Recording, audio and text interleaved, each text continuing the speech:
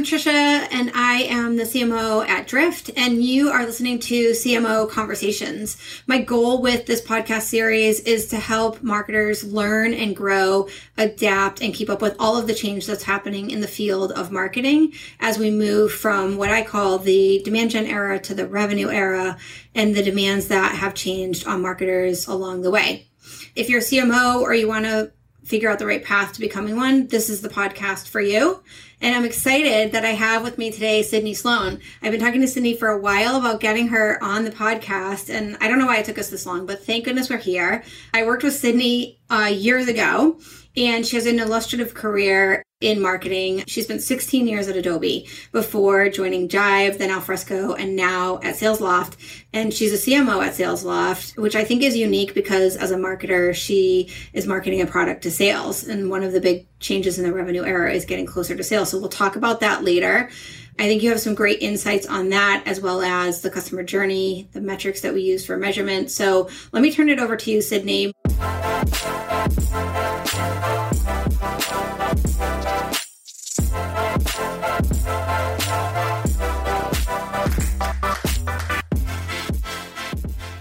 Maybe you can give us just a high level of your background and what people should know about your role at SalesLoft. Well, it's great to be here, and I'm excited to finally make it on your podcast. I've been wanting to be on it as well. I love listening to it. So my role, I'm the chief marketing officer, but when I think about what my primary role is, I'm a leader first. So I take my role on the executive team very seriously and making sure that I'm aware of everything that's happening in the business and how best marketing can support the business. So working with finance, I mean, Steve and I, my CRO, are like in every meeting. I just came off a meeting talking about our customer success organization. So I really work hard at being a partner in the business first. And then the team I happen to lead is marketing, and they're a fantastic team. So that's how I think of it first. And so would you say that then one of your big contributors to success is the focus on being a leader versus being a marketer, let's say? Or is there some other thing that you would say is your superpower as a CMO? So I think, yes, leading first, leading and being aligned, definitely as a go-to-market leader that runs the marketing function. I think one of our first jobs is to identify what is our go-to-market strategy, and then how do we align the organization to execute against that strategy. And so I think that is one of my superpowers, is really understanding the market dynamics, but also the execution orientation of how do you actually go from identifying market opportunity to actually driving revenue within that opportunity, and ensuring that all the players along the effort are working in conjunction. I'm just really lucky that my CRO and I are so in sync. And I know that's unique, right? I joke that I've had probably 20 tours of duties with different sales leaders over my tenure. And sometimes it syncs and sometimes it doesn't. And I think as people are going into the CMO role, your relationship with the sales leader is so important. When you're interviewing in companies and they say, what do you expect from marketing? And if what they say is leads, that wouldn't work for me personally. Like if they say I want to go to market partner, that's totally what I'm looking for. And I would say that, so that's it, like the understanding go to market. And then the second one I think is just passion and energy. And, I just really care about people, the business, our customers. And I've always been very customer centric, customer first. And it reminds me back in my days at Adobe when we used to go on sales calls and getting to be in the field with reps, living in their shoes day to day and understanding really how tough it was and what they needed and what they used that we created or what they didn't use that we spent time creating. So I think spending the time with your sellers and understanding what they need, how you're supporting them, and how you can continue to do better is another great way to stay aligned with the sales and marketing teams. Yeah, I love that you really highlight this connection with the sales leaders. I'm fortunate that our sales leader is excellent, and this morning was introducing our two sales leaders together. So lots of synergies between us and between our sales leaders. I truly believe, and that's one of the things I try to get across in this podcast series, that marketers need to sign up for revenue. And in sort of the new world that we're in, which has just been accelerated with the past year that we've been through, we're in a digital economy. We're in a place where, we have to make low touch into high touch, and just being focused on leads is not enough. Like, you have to look at this experience. You mentioned working with the CFO. You mentioned working with HR. I think this is one of the critical transitions for marketing, is that marketing really plays this role as being a hub in the success of a company, and it translates into the go-to-market, but also into your employee experience, et cetera. You've been at SalesLoft's for 3 years, and the role of CMO in general in 3 years has changed a lot. Like, can you talk about how or if your role has changed over that time being at SalesLoft? Oh, it definitely has. I mean, we're one of these awesome stories of growth as Drift is. And so the market has changed, our role has changed. And so I would say I'd highlight 2 things. The first was the need for differentiation in a very competitive marketplace. And so in looking at go-to-market and trying to find differentiation, because I was a buyer before I worked here. And so I went through the process and I understood it was like, wow, how do I pick? It was on sales experience, frankly. As marketers, I believe we need to drive for differentiation. And so how our market view influence the product strategy to create that differentiation, where now we're winning, we're able to offer a broader platform, more solutions to our buyers. And then that also created differentiation. And I see that as marketing's role in working with product and sales. Is there a specific role within your team that helps with that? Yeah, for sure, product marketing. And so we're responsible for identifying the potential growth levers for the company, evaluating that, presenting it, bringing analysts in and getting their input as we're helping to cast the vision for where we want to go, and then working with product on aligning to what they're hearing from customers, because they hear more of the customer voice than we do in the retention side of what our existing customers need.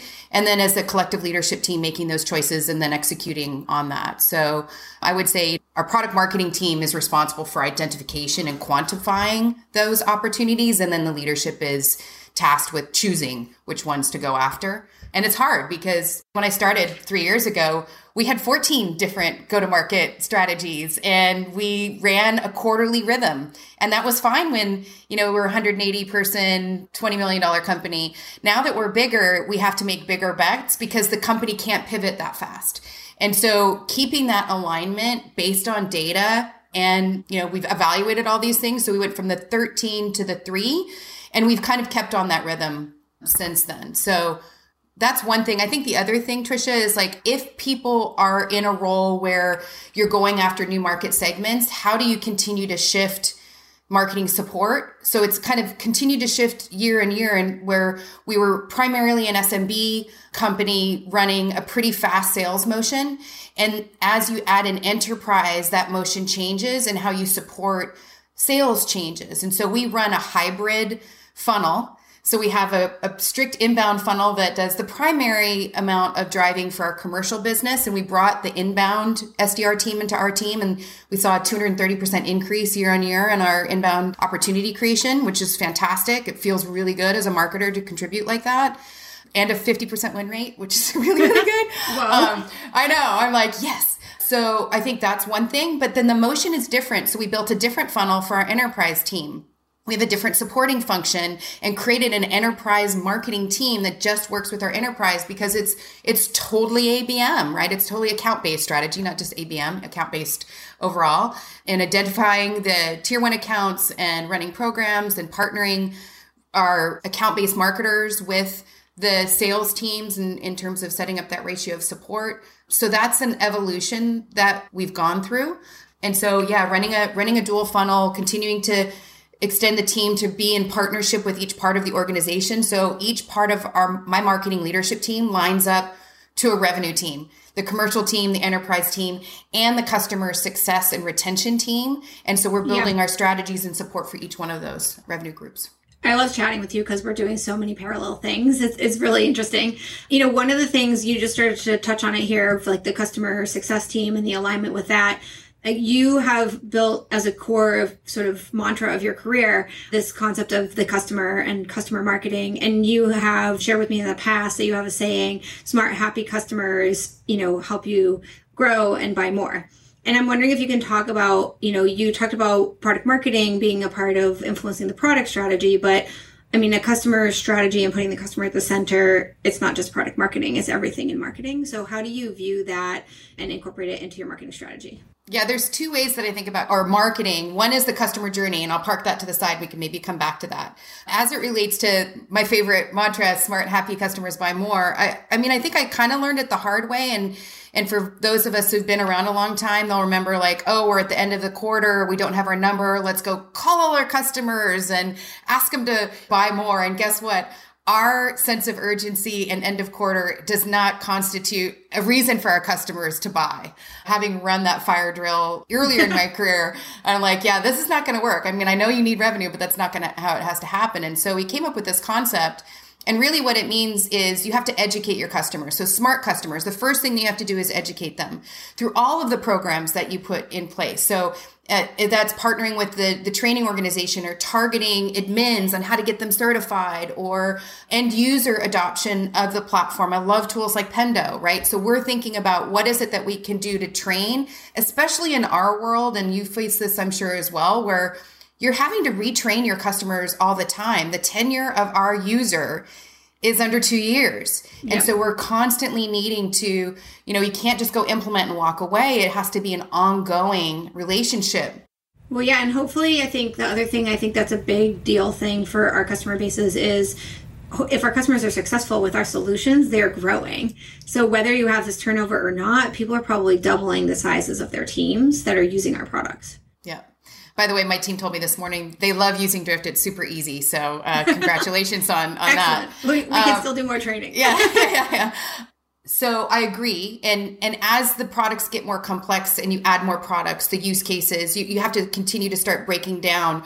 One of the things that I really like doing is I've done this a couple of times now after I took on the customer marketing function. You have to think of your existing customers differently than your prospects.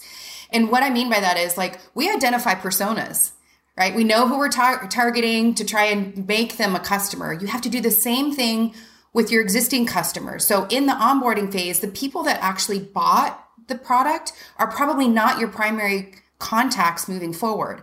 So you also need to create personas and roles for your existing customers. So you have them in your database so you can communicate to them.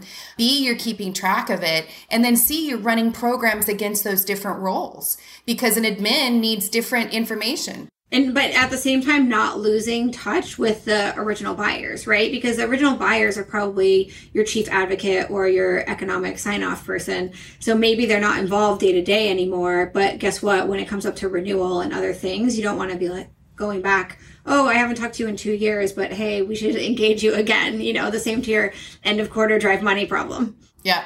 And also the revenue decision maker. And so how do we think about them? How often are we talking to them? How do we market to, or how do we communicate with them? I wouldn't say market.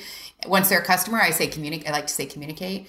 And then you have to, again, we're running an enterprise and a commercial business. And so you have to kind of think about how do I do that in a way that's personalized and relevant in a one-to-few, one-to-many model in commercial versus a one-to-one in enterprise. And, you kind of start simple and then you have to start kind of breaking those apart over time. Yeah, you talked before about how when you started your role, I think it was at SalesLoft, the first thing you did was you did a customer journey map. And as much as we're talking about it being different for prospects and for customers, in the end of the day, I mean, the way I view it, and I think you do too, is it's a full circle, right? It's not like a linear line of one to the other and you're traveling through these different groups of people, but it's the full journey map ongoing. Yeah.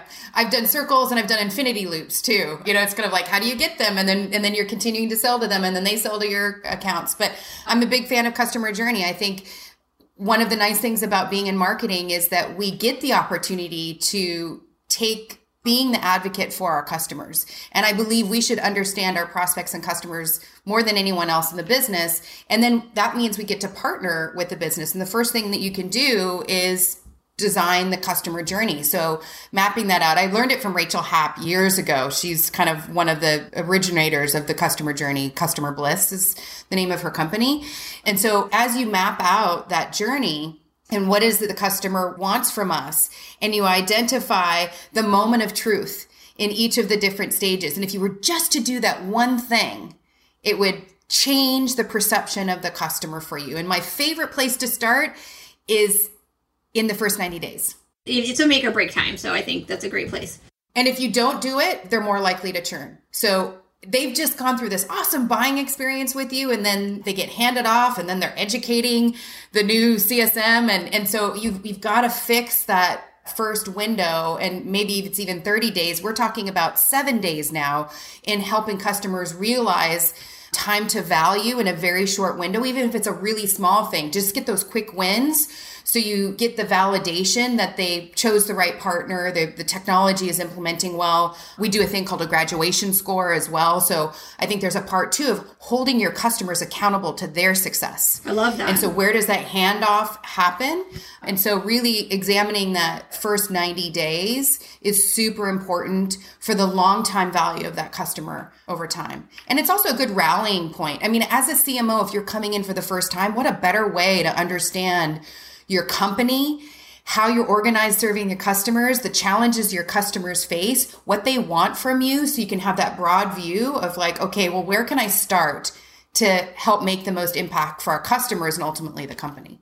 Yeah, and I think it's also a great place to kind of feed back information into how you're marketing to attract customers, right? I mean, if you learn what's happening in the first 90 days and hear XYZ is not working, we delivered a message and now people are absolutely deflated because they haven't seen the value of that message, you have to go back as a marketer and say, what am I saying in my end user, like out in the market, building that awareness funnel, et cetera, because it really does make a difference. And I think hearing from the customers is just as important as, let's say, hearing from your salespeople of what's working and not working. Yeah. And what I love too is these new peer review sites. So, I mean, G2 and Trust Radius haven't been around that long, Gartner Peer Review Insights. We can curate that as a new voice of the customer program. I mean, if you're a big company, maybe you have voice of the customer program, but if not, just go look at your peer reviews, read them right there. That's where you can get the input. What do they like? What do they wish you did? I have a person on my team who owns Voice of the Customer, and we're not a big company. But I think the value of aggregating what's being said, whether it's in these review sites or in the sort of one-on-one interviews that you have with your CSMs, et cetera, and then again, like marketing playing that role of kind of informing the whole company, it's a really powerful thing, and it helps everyone, marketing, product, sales. I mean, we're kind of aggregating it into every department. Are they also running your NPS and customer survey stuff? Yep. They're partnering with the product team now. So it started as just listening, then demonstrating the value, then showing that if we have this value, maybe we could increase and mature our NPS program. And now working with product to be the group that brings in the sentiment from the customers on what's working or not, feature requests, et cetera. So that instead of that being feedback to product in a vacuum, that it's within the context of all the other things that we're hearing across other channels. As we talk about listening to customers, it really kind of comes back to me on the audience. And we spoke about how it's unique to be a marketer marketing to salespeople, because it's almost hard to say that you're a marketer marketing to salespeople because the I don't want to be marketed to radar is so high. But you've also marketed to developers. You marketed to more like enterprise business buyers. What's your takeaway from marketing to all of these different buyer types? I mean, there's different strategies that work for different people. When you listed that whole category, boy, did I learn the hard way how not to market to developers. You think salespeople's sniff test is high, developers are the highest. And so what I've learned over the years is that people buy from people they like. People want to hear from people they like. So as you think about who you're marketing to, using people like them. So the way that we fixed the developer problem was not like, it wasn't my job to market. It was to partner with the developer evangelist team on putting programs to help them be elevated. So writing a book with one of the developers and a really famous influencer, or running a posse workshops. And so I could use my technical logistical skills and communication to support the evangelists. Similarly, at SalesLoft, right? So we've got influencers and evangelists and so many sales communities out there that we partner with, where our goal is to elevate the sales profession. And so I have to think about that first. And then as much as we can, like all our content, I have our sales team read before we publish it out. And we run partnerships with all of our cadence building and content messaging between the teams. And so, I just think using your own resources to make sure it passes the sniff test is important. And I made that mistake, frankly, coming in. I'll own that one. I hired an agency and we went out, we did a big rebrand and ta-da! And you read the website. It made no sense to any salesperson. And we didn't. I totally blew it. I did not have sales in our working group. I did not have sales validating before we pushed it live. We were running on a deadline and I missed it. So I won't make that mistake again. Yeah, I mean, I think that that's a really good lesson. And I think whether you're marketing to developers or salespeople, I mean, the majority of companies that we're working at as CMOs, or if you're not even a CMO, but you're just a marketer, like you have these people in your company. These are fundamental roles that exist in almost every company today. And so it might be one or two people, but really like they're right there in your company. So getting them to like give their point of view is really helpful. I've even done it where nurtures are from that person. And so they're a real person in the company. They help us write it. We might do some promotions with them. So aligning a champion inside your company or externally with your personas and using them and their voice and their public persona as the interaction between that. I did that at Jive with our community leaders, and that worked really well. That's a really cool idea. I don't think I've ever done that actually, but I like that idea. And you're doing it right now. Yeah. I mean, I like it that we talked about how we can be this hub and helping to influence out, but it's also a little bit of like, okay, what's your skin in the game, right? And so it's not just marketing pushing out and trying to be a partner with everyone else. It's like, how do you actually have that partnership back and help people help you? Because I think the diverse perspective, it always helps. Another example would be if you're going to market vertically, well, you hire an industry expert from that vertical, and then you work to promote them as that person that's going to influence. And so I think it can work in any go-to-market motion. Yeah, and I've definitely done that before. So thanks. Makes me feel better. One of the things that I think is great, and for me personally, it's very fulfilling, is working with a solution that adds true bottom line value to the buyer we're going after. And I think that's one of the things with SalesLoft. You're empowering the CRO to be more effective, to then hit their goals at a faster, easier pace. And that I think is great in terms of being a marketer and really helping to like hone in on true value to a company. How do you think that the world is changing in terms of the tools and solutions that are helping, let's say, a sales leader or a CMO reach that value? 10 years ago, the only solution we talked about for these kinds of things was marketing automation. But, now there's so many more tools. Yeah, I mean, I believe sales tech is where MarTech was 7 years ago, right? Where you're now able to apply all this innovation that's happening in the technology landscape to the problems that sellers are facing. And so there's a digital transformation, marketing transformation, sales transformation thing going on. What I love is like the marketing and sales kind of transformation is starting to happen more and more as marketers and marketing tech companies are realizing that you got to connect the dot with sales, because it's the closest path to revenue. I mean, frankly, right? Like that's what we want to show is that impact to revenue. Salesforce, and you work there, so did a great job of helping to build a platform and a foundation for which to kind of capture all of the sales activities. I wouldn't say all, what people would input into it, but at least it provided a place for everybody to say is that single source of truth. And now what we're seeing is the one value that sales teams have is their time. That's it, right? Like, so when you think about a professional economy where it is the salesperson's time, how do we find ways to make them more efficient and effective? And efficiency can come through workflow automation tools, being able to structure things, their day, their time, automating certain parts of what they used to do manually.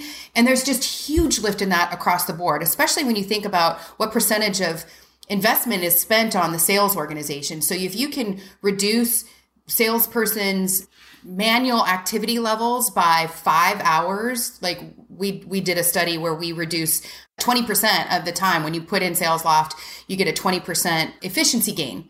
That's another day of selling. That is immediate value. And then the effectiveness looks at how your organization is performing. And you always talk about A, B, and C players, and how do you make your B players A players? And so being able to provide information to sales leaders around the effectiveness of their teams and having tools that kind of plot out, like, here's the teams, here's where they're performing against the benchmarks, and then being able to drill down to see Where can we provide coaching? Where can we maybe look at sales stages and run more training to people? Or maybe there's a team that's struggling. And you would have to manually create those views before, probably in Salesforce or some other third party. And now we're being able to pull all that together. So we can look at all of the tactical things they're doing. We can look at how they're doing it and then bring that information back to sales leaders so they can better manage their teams. I think it's game changing. I'm smiling because I love listening to you talk about this. Back to our early part of the conversation, knowing your audience. It's obvious that you really know the audience and what matters to them. I think if you just went to a general marketer and said, oh, okay, what are the things that matter to sales? They would say making their number, but they wouldn't realize, 20% of a team typically makes the number. And if you want to be more efficient and effective, you got to reach that middle, like you said, B player become an A player. But the B player is, when you were in college looking at like the bell curve that you need to be to pass your class, it's like, that's the B player in a sales organization that you want to like rise to the top. It's the largest part of the curve. So, I just love listening to you talk about it because it just shows that you have such a passion for the audience that you're marketing to, but also being a marketing leader who can partner with sales, because you can't partner if you don't understand your stakeholders as well. I want to maybe ask you two questions because I have one last question I always ask everybody. But before we get there, we talked a lot about partnering with sales, but then we talked a lot about customer marketing and customer success. I'm wondering if you have key metrics that you look at and how are they different from more of like the new business funnel to the post-sales funnel? And do you have any consistent metrics across the board? So we run a joint pipeline meeting with the revenue team, and we have a combined revenue team. So we have a CRO that has sales, renewals, and retention. And in that meeting, we basically follow the funnel. So we talk about pipeline created metrics, which primarily marketing and the outbound team are responsible for. So we'll look at it in terms of volume and pipeline. So how many SQLs, we use a term called SDO, but how many SQLs are we generating? And then what's the pipeline value for it in terms of being created in the quarter? Yeah. And then we look at pipeline coverage, like that's the next chapter. And so it's like, okay, what's our coverage? How's it span across teams? And then we look at our retention metrics. So what's up for renewal? Where are we at? Where are red accounts? And so we have that all in one meeting every other week. It's my favorite meeting that I go to because it really allows us to look completely at the business. I love getting involved in red accounts. Like if I have a contact that I worked with 10 years ago who's a sales leader, like I'm all over it. Like I'm calling that person and I'm in there. And that's fun as a marketer in this role that I can be so involved with the customers. I enjoy that part. We look at pipeline. And then from a marketing perspective, of course, we have to look at, I always say, I am a steward of the company's investment. And I take that very seriously. The CFO loves when I say that. But I take it very seriously. My goal is always to be spending 101% of my budget. I want us to spend just a little bit more because they've given us this money so we can contribute marketing's part to the organization.